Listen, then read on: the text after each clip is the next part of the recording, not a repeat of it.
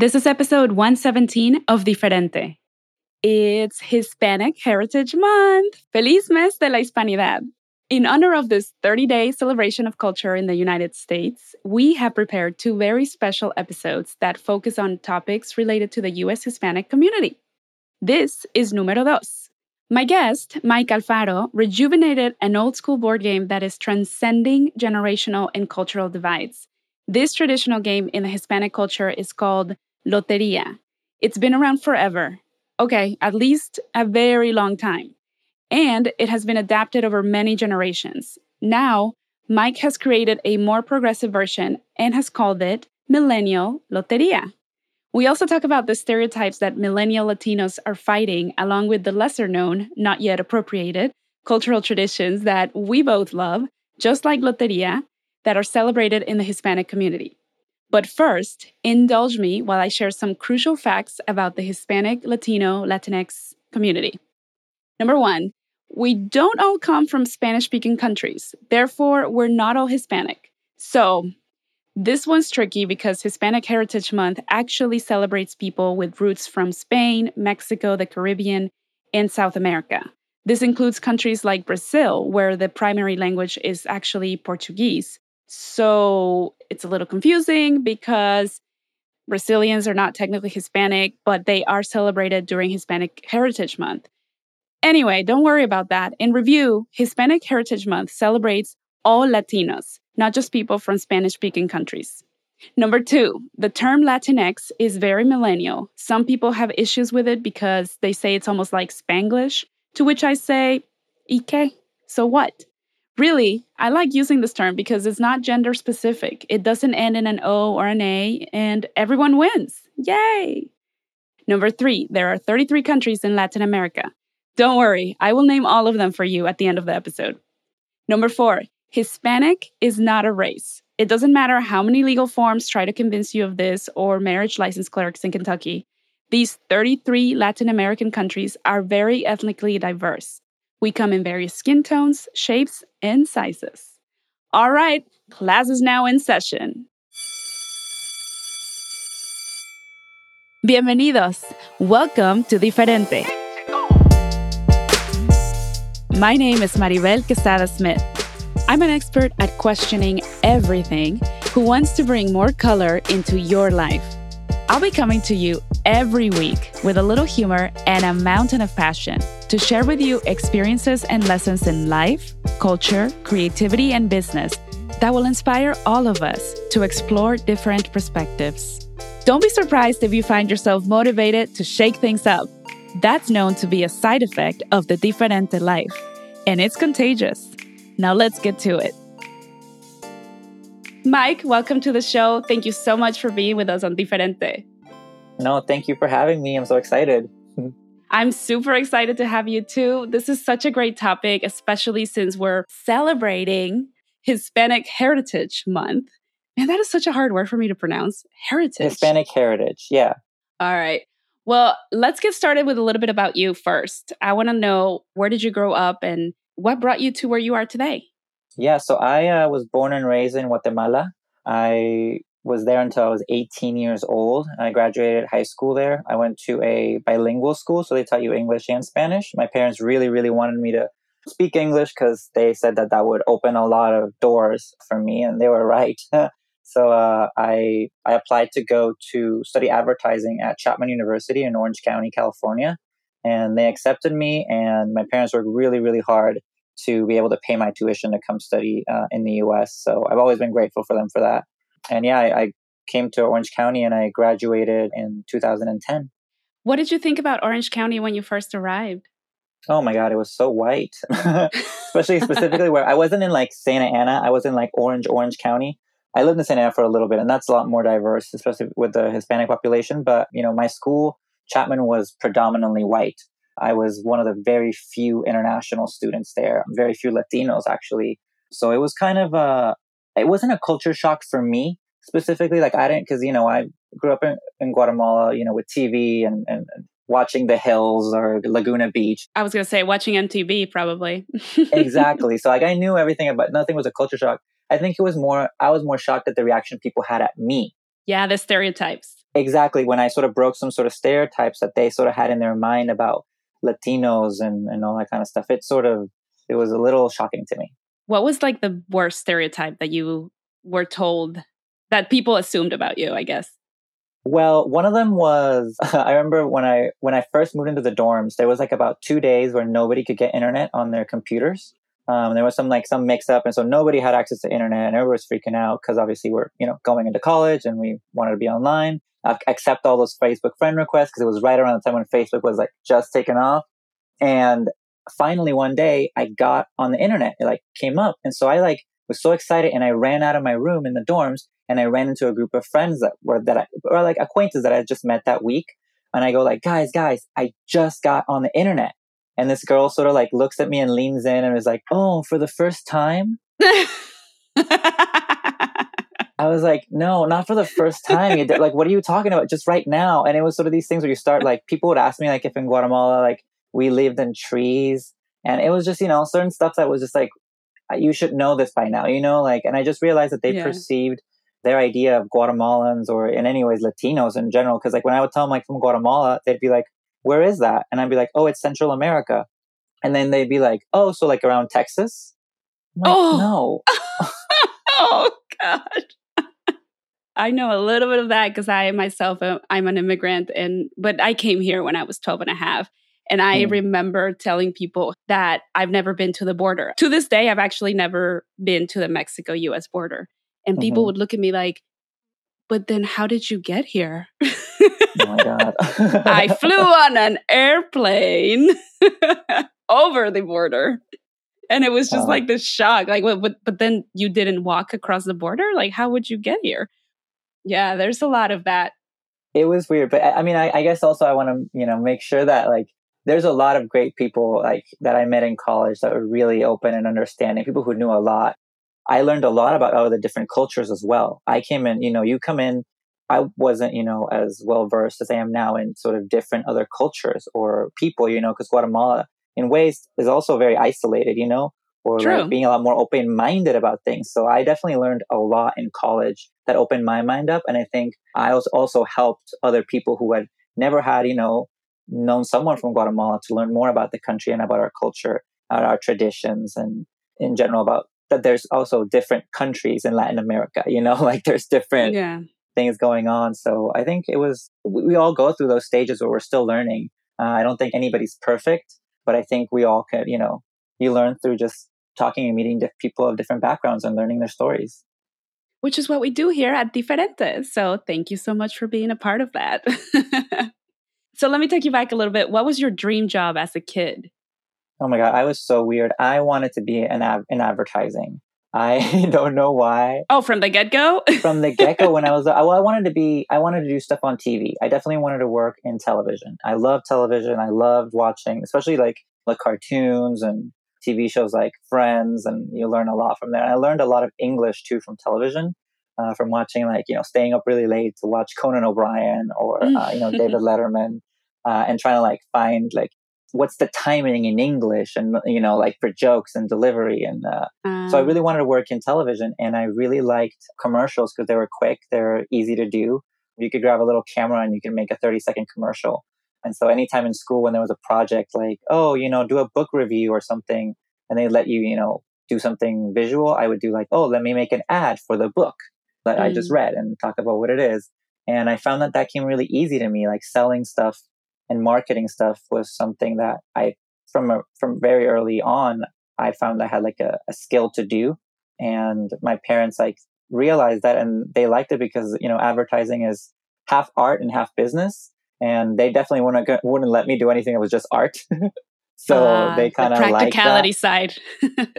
Exactly, the practicality side. So that was my way of sort of entering that way of like, no, mom, it's like, it's a business, it's like I still advertise, but in another way, it's like a lot of creativity. I love working in advertising as my day job.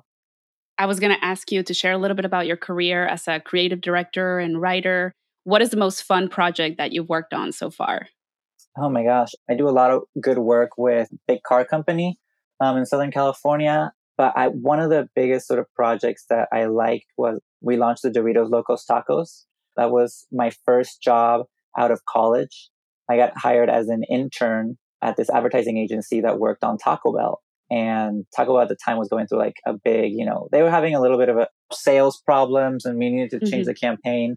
I worked on sort of the rebranding for Taco Bell with Live Más, which obviously took it from originally Think Outside the Bun, which you had for a while, 10 years at that point, to now the Live Más that was a little bit more millennial focused, a little more youth oriented, and obviously a little bit more sort of bilingual, multicultural aspect. And so that was really cool. And then launching the Doritos Locos Tacos, I did a lot of commercials for Latin American market, as well as a lot of the digital activations that we had.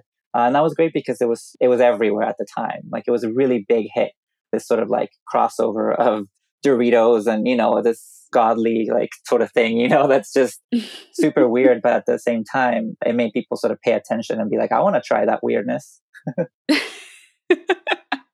It looks weird, but it's probably delicious. It was good. You can't have too many, but it's like for a guilty cheat, a late night. Yeah, it's definitely a late night type of thing. I can't ever tell you that I've ever had it not during late night. Yeah, and may or may not be intoxicated, but yeah. Tell me a little bit about these Olivia Munn videos that I came across on your Instagram, actually. What is this? Yeah, so when I was in college, I had this big crush on Olivia Munn, and I decided I was going to start a little web series that was going to be like, okay, I want to meet Olivia Munn, and like I'm going to go on a quest to meet her. I'm like a young, unique, cute Guatemalan boy on a quest to meet, Olivia Munn. And I never really thought that it would happen, and in fact, I never really tried to meet her. The idea behind it was I said celebrities or famous people, they only hang out with other famous people. That was sort of my train of thought. You never see you always see celebrities hanging out with other celebrities. So I thought if I want to meet Olivia Munn and be her friend, then I need to be a celebrity. And so it was all this little quest of me trying to get to become someone in order to meet her. And somewhere along the line, the video started blowing up with her fan base. And some producers saw it who was in charge of our college late night. We have a talk show at Chapman. It was a late night student talk show. And they were looking for hosts, and they saw the stuff that I had done online, and they were like, "Oh, you should come host this. You should come audition." And I went, and they decided to give me the hosting job of our late night talk show. And in one of the episodes, the producers decided to bring down Olivia Munn to surprise me and actually meet me on the show. And she saw the videos I had done before, and she thought they were super funny. And yeah, she came down and surprised me, and I was like in total shock. And since then, she was really cool. And so we sort of started talking about what I wanted to do in life and, what I wanted to go into TV production and do advertising and all that stuff. And she was really cool. And, she kept in touch, and we filmed a couple of videos together for the series where it's obviously all we're at that point, it's sort of all improv style that we did. But yeah, it was, that's how it came about. And she's super nice, super sweet, and just really was great to a fan that I was at that point, and that's always sort of stuck with me. What made you want to continue your career in the States? Why not maybe go back to Guatemala? Because a lot of the work that I was doing here in the United States was the work that was getting shipped back to Guatemala to air, actually. So a lot of the work that aired over back home was being shot here in the US, and I wanted to be a part of that.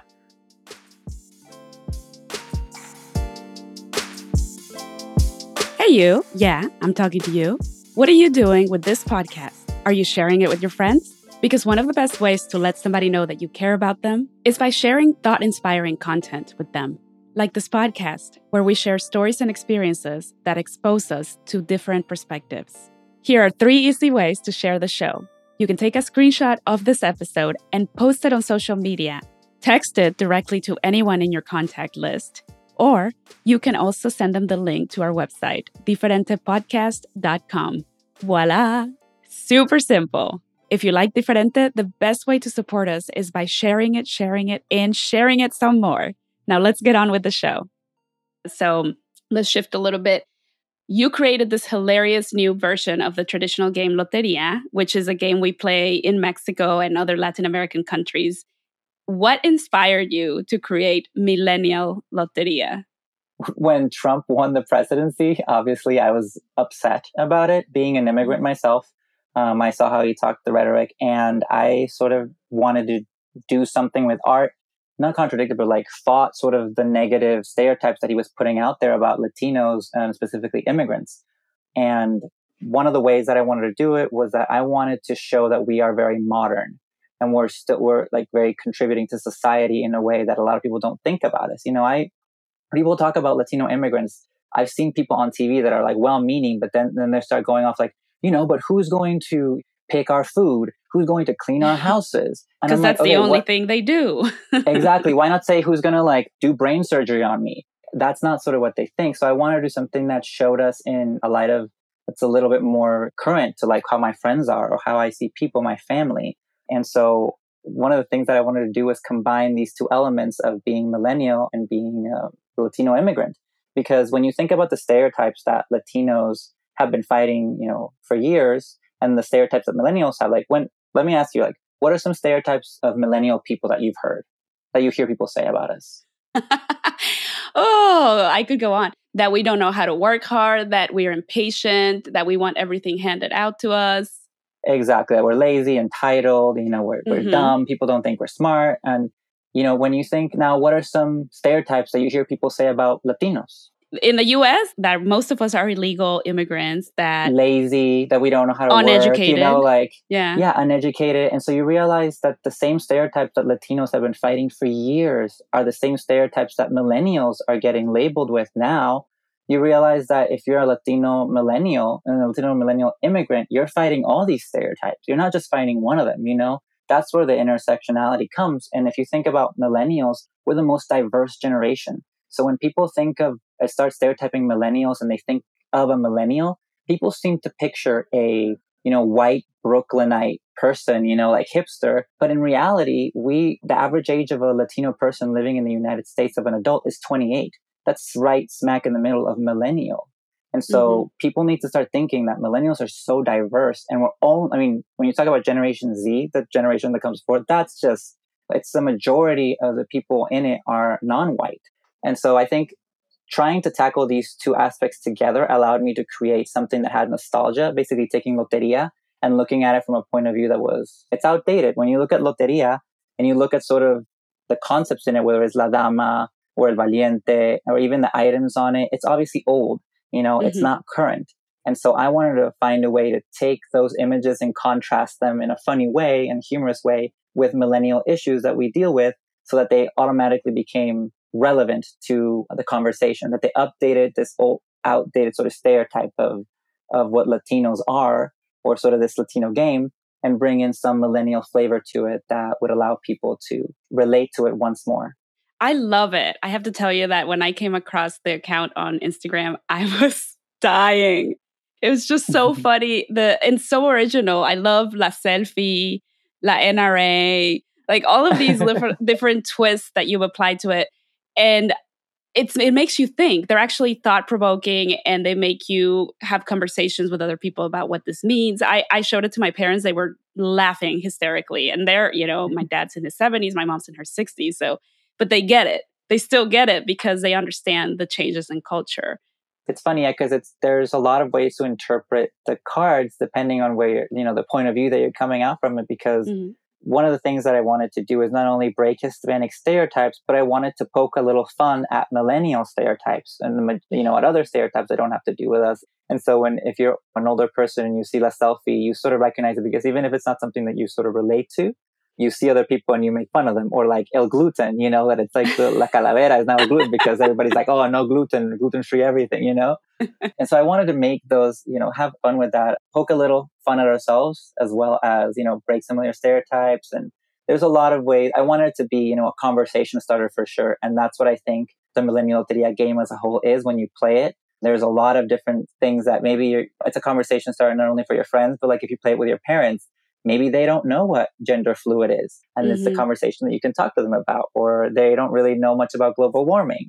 It's a conversation starter not only for different generations playing, but it can also be just played with, your gringo friends, and you teach them a little bit more about Loteria and they can actually understand the cards. Yeah. And some of them really make you think. I mean, the other day I came across the thigh gap. One of the cards you created is a skeleton. La muerte. Yeah, it used to be La Muerte, but you called it the thigh gap. And the thigh gap is, I guess, this thing now that is it just girls that do it? Like they're super, super, super skinny Yeah, it became a trend a couple of years back now of, wanting to achieve this sort of thigh gap. And it became a thing, like a beauty aspirational type of thing to try to achieve.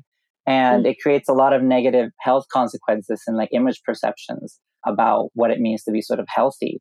And it also takes an approach into glamorizing being super skinny, because I don't think there's any problem with being skinny as long as you're healthy, just as long. I don't think there's a problem with having a little bit more weight if you're still healthy. But I think when I contrasted it with the issue of like la muerte or la thigh gap was because you obviously know it's wrong, and it's something you don't want to aspire to, but it also gives it to you in a way that's makes you think, that's a little bit humorous, where you're like, oh my gosh, I shouldn't be laughing at this, but I am. But how do I feel about this? And it forces you sort of to confront sort of issues and to sort of talk about them and have discussions about it. And that's why I like this specific sort of art medium of these loteria cards, because they force you to confront stuff about our generation, but it's not preachy, because millennials don't like to be talked down to. They don't like to be preached to. We don't like to be told what to do.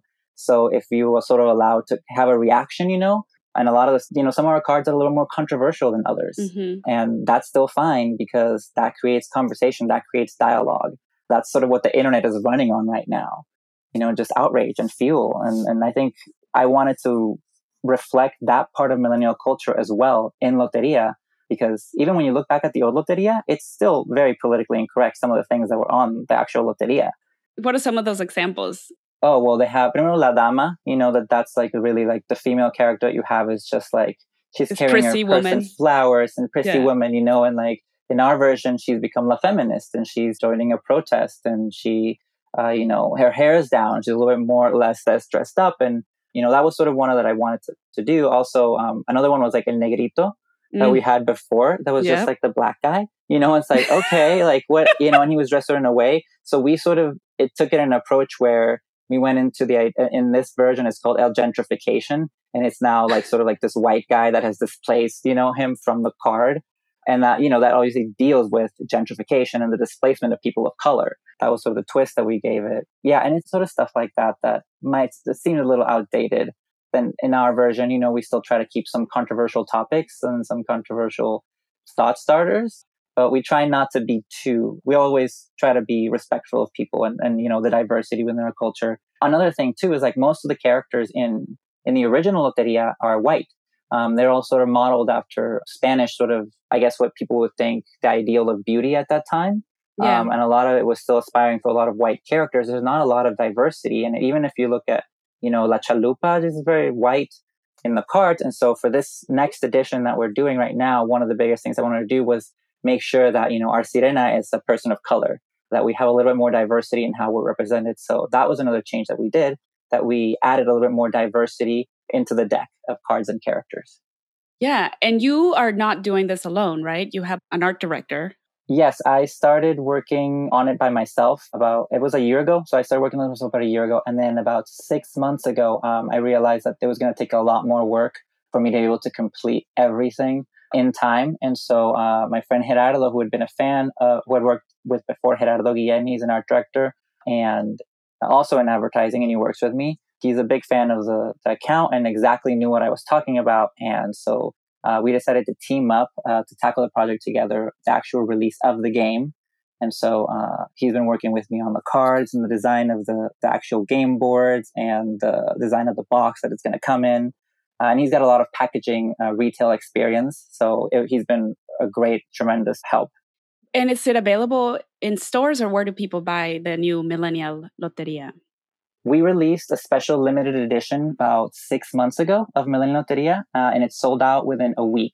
And that was like a big wake-up call for us. We're like, okay, there's a big demand for this game because, it's literally sold out in like less than 5 days. And so we knew that if we wanted to get, enough people to want it and to get it in stores, we were going to have to really scale up our operations. That's something that at the time I can't do just because it's a massive undertaking just for me. So I brought in Gerardo, but even then that's too small. I'm glad that this publishing company called Blue Star Press, they have a creative director within their publishing house that is Latino, and he was a big fan as well, reached out to me, and we decided that we were going to partner up with them, and they were going to be our official publisher. They're going to be releasing the game on their imprint. You can go to Millennial Loteria my Instagram or millennialloteria.com and see if the pre-order link is available, and you'll be able to pre-order this new Millennial Loteria set, and it'll be available everywhere on December 4th. It's exciting. What's the overall input that you've received so far from this new game that you created? Well, a lot of millennial people really like it because it's really relatable, and you can find a card, no matter, of the 46 cards that we have in this new deck. There's one that you can find, you can relate to, whether it is, El Pride for, people who are part of the LGBT community, or if you have something like, La Selfie, people who take a lot of selfies, or there's some music aspects to podcasts. There's a lot of different things that you can relate to, and people really resonate with that. So I have gotten some hate from specifically older generation of Latinos who are like, oh, millennials ruin everything. Like, we are ruining the original Loteria. I love that you're putting them on blast on your Instagram account and you're like responding to them like, oh, I guess we should all just stay La Dama forever then. Yeah, exactly. It's sort of like, I think one of those things that I know about the market is like, if you're making the older generation mad, then I think you're going to do something that is breaking the mold of the old, and young people are a lot more accepting of that. Sometimes they hate on this, but as long as the younger crowd is happy, I'm happy, because it means I'm doing something that connects with them. And that's what I'm doing it for. Nobody's really speaking to the millennial Hispanic American audience. And I wanted to create something for them, for our little community. Do you find that also non-Spanish speakers or non-Latinx people are enjoying the game, or are you introducing new people to the game? Yeah, there's a lot of people who have never heard of Loteria that now sort of like research a little more about it and sort of can relate a little bit more. Also, the fact that this is done in Spanglish, so the Loteria is in Spanglish, we try to sort of reflect globalization as well, and how many of the Hispanic Americans here in the US speak either languages, or some of them are more proficient in English than they are in Spanish. I don't think that makes anyone less Latino. I just think it just sort of changes a little bit of your cultural identity to be more bicultural. And so I wanted to also include people who might feel excluded, because I've talked to a lot of people who are Latino, here in the US, that are maybe like second generation, if not just first generation, who sometimes feel a little bit disconnected from their heritage, and maybe they don't feel as included in the community. And I don't think I'm changing too much of Loteria. I like that the images, they're different enough where it's different, but there's still the tradition of what La Sirena is there. La Sirena is still a mermaid taking a selfie. And I love it. That's my favorite one. I want to frame it. So let's talk about some Latinx traditions that have not yet been made into Disney movies or culturally appropriated in the US. I have a few, and I want to get your take on them too, because you're originally from Guatemala. So I don't know, if you guys participate in some of these traditions, but one of them is Las Posadas, which we have during the Christmas time. We have these 12 days of street parties and celebration. We go singing from one house to another house, which symbolizes the pilgrimage that Joseph and Mary did right before Jesus was born. And this pilgrimage is symbolized by going from one neighbor's house to another neighbor's house. And then they have this giant party where we break a piñata. It's full of candy and sugar cane and oranges and all kinds of things. We drink ponche. What do you guys do during your posadas in Guatemala?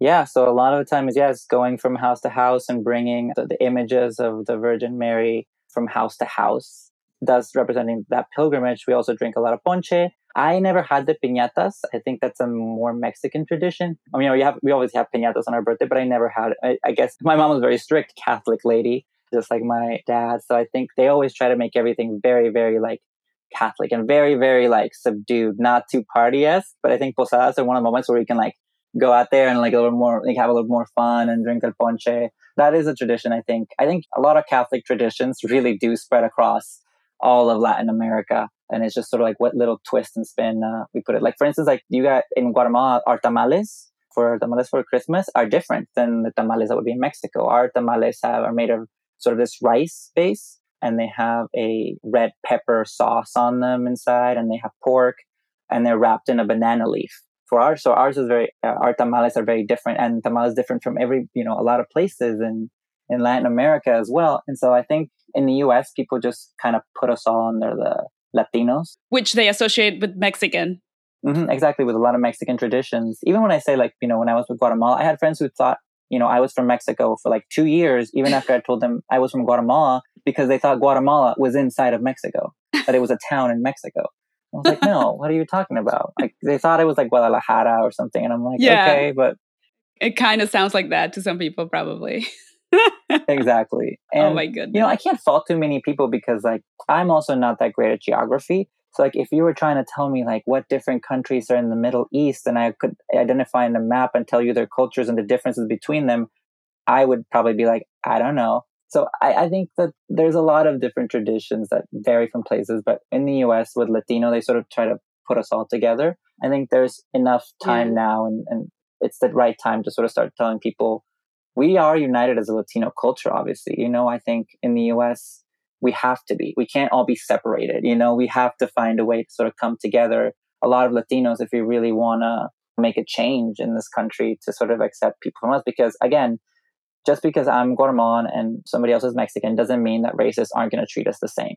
Doesn't mean like they're going to be like, oh, you're Mexican, oh, you're Guatemalan. Yeah, I know the difference. They don't. They just treat all Latinos sort of in some way with these broad strokes. In the same box.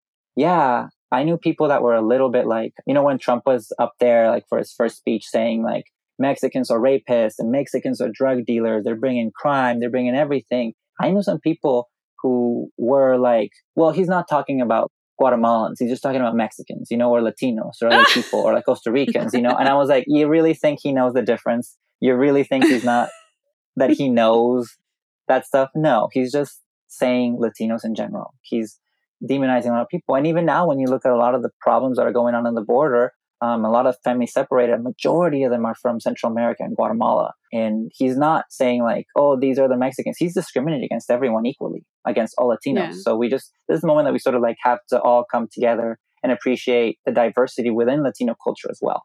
And there's also a lot of discrimination that goes on within our own communities. But that's a topic for another day. Yeah. Back to the holiday traditions. Yeah, sorry. No, it's okay. Another one that I love is El Día de los Reyes. I don't know if you guys have that tradition in Guatemala. Mm-hmm. Yeah, we do have El Día de los Reyes con la rosca, and then finding little baby Jesus inside. The little baby Jesus inside? Yeah, we do have that one. Okay. Yeah. So Día de los Reyes is the best because it's on January 6th, and I'm explaining this to people who don't understand this tradition, but it's on January 6th, and that's the day that in Catholic tradition is considered the day that the three kings arrived to see Jesus, to visit him in the manger. So it's a big deal. And in fact, in Mexico, my dad grew up with that being the day that they got presents. They didn't get presents on actual Christmas Day. They got presents on Día de los Reyes because the three kings brought presents to Jesus. Therefore, you got presents. I don't know how we ended up doing that. But so it's a great holiday. I love that we eat this delicious round. What would you describe it as in English? The rosca. It's kind of like a fruit cake, kind of. But like a circular kind of fruitcake. But it's, it's shaped like, what's that thing you hang on the front door? A wreath. Yes, it's shaped like that. And then we put these little tiny plastic dolls inside of it. You hide them in there before you bake it. And then whoever bites into one is supposed to have a big party for everyone in February. Do you guys do that too in Guatemala? Mm-hmm. Yeah. And sometimes I think it's like, if they can't do the party, it's like, well, you get to bring the rosca next year. It's your job to get the rosca. I've experienced that most of the time the party never happens. So I think that's a better alternative. Just bring the rosca next year. Yeah, exactly. It's on you. We don't have to have a party. I do have another one that I know about that I don't know if you have in Mexico. Do you guys do la quema del diablo? No. The burning of the devil? Oh my God. But it sounds fantastic. Oh my God. It's horrible for the environment. First of all, it's horrible for the environment, but it was fun as hell when you're a kid. You would take sort of like stuff that you didn't want in your house that was like the negative and represent the old, stuff of the evilness. So like you would take out, trash or leaves, or like I would be like my notebooks from the year before from high school that I don't want anymore, that I'm like, I hated that class. And you would sort of like make a little bonfire and you would like burn them. And there would be also these little like devil piñatas kind of thing going on. They look like devil that you would burn to signify like, be like, scare the devil away and like not have him for the year. And that's something that I think is, I don't know any other country that does it, but I remember that specifically in Guatemala. Wow. Mm-hmm. It's La That's super intense. La Quema del Diablo, the burning of the devil. And it's like literally like outside, like all your like, you know, and you're playing with fireworks too, you know, you're like doing little fireworks as well. And it's like people in my neighborhood, like everyone was out just burning stuff in the street. It was probably really scary for a lot of people who have never sort of seen that. All of a sudden they come to Guatemala and like everybody's just burning devils outside. Wow, that sounds fascinating. I'm going to have to look that up later. Yeah, it's December 7th. I want to talk a little bit about why Hispanic Heritage Month is celebrated when it is celebrated. And what I know, and correct me if I'm wrong, is that the reason why Hispanic Heritage Month in the US is celebrated beginning September 15th is because it coincides with the Independence Day celebrations for a lot of Central America, including Mexico, because Mexico's is the 16th. And then it goes until October 15th. So I guess a lot of countries have their Independence Day celebrations during that time.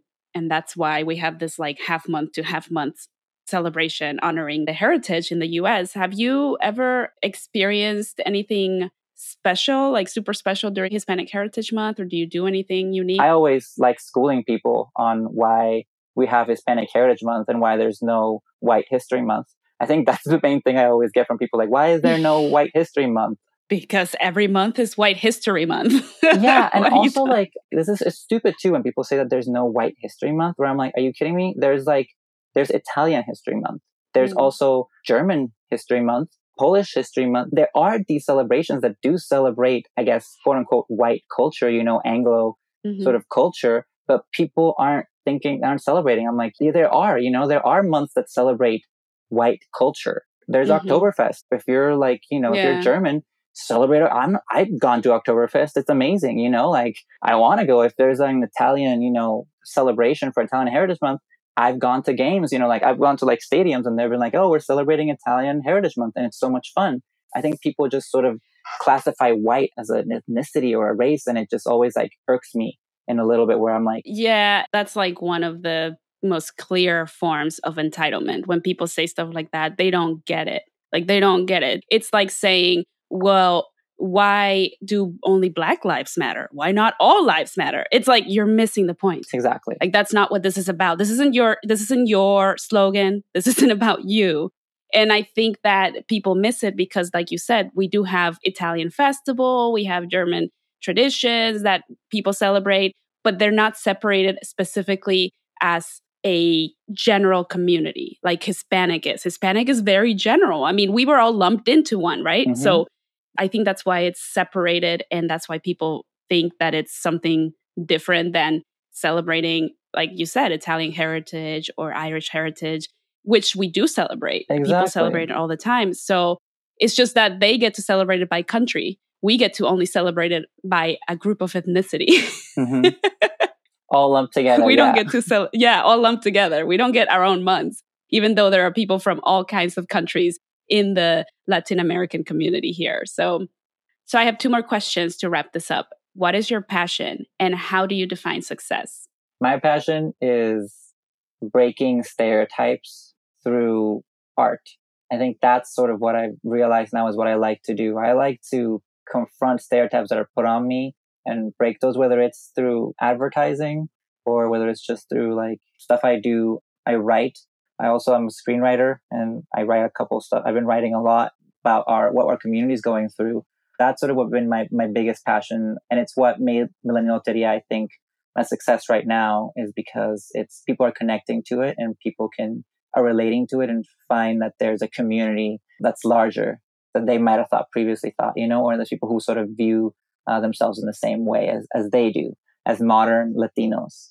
And I think success for me has always been being, and I know it's going to sound weird too, but success for me has always been being able to create art and being able to create something and not be worried about what I'm going to eat. That is successful. It's not about particularly having a lot of money or a lot of wealth, but about to be able to live decently and a normal sort of life while also being able to express your creativity and having the time to do that. That's really important to me, having downtime to work on art.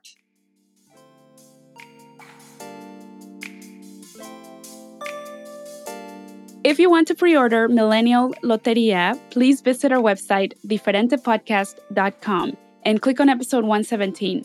You'll find the link in our show notes. And make sure you follow and support Mike on Instagram at Millennial Loteria. Okay, here are the 33 countries I promised to name at the end of the show. I'm going to name these in order of population. Brazil, Mexico, Colombia, Argentina, Peru, Venezuela, Chile, Guatemala, Ecuador, Cuba, Bolivia, Haití, Dominican Republic, Honduras, Paraguay, El Salvador, Nicaragua, Costa Rica, Panamá, Uruguay, Jamaica, Trinidad and Tobago, Guyana, Suriname, Bahamas, Belize, Barbados, St. Lucia, St. Vincent and Grenadines, Grenada, Antigua and Barbuda, Dominica, St. Kitts, and Nevis. And there are also 15 territories or dependencies. These 15 are Puerto Rico, Guadalupe, Martinique, French Guiana, Curacao, Aruba, U.S. Virgin Islands, Cayman Islands, Sint Maarten, Turks and Caicos, British Virgin Islands, Caribbean Netherlands, Anguilla, Montserrat, Falkland Islands. I hope you all learned something new today. Thank you for listening to Diferente. If you like this episode, let me know by leaving a 5-star review and by sharing a screenshot of this podcast on Instagram or Facebook. Just don't forget to tag me at @adiferentelife so I can know you're listening. Hasta pronto!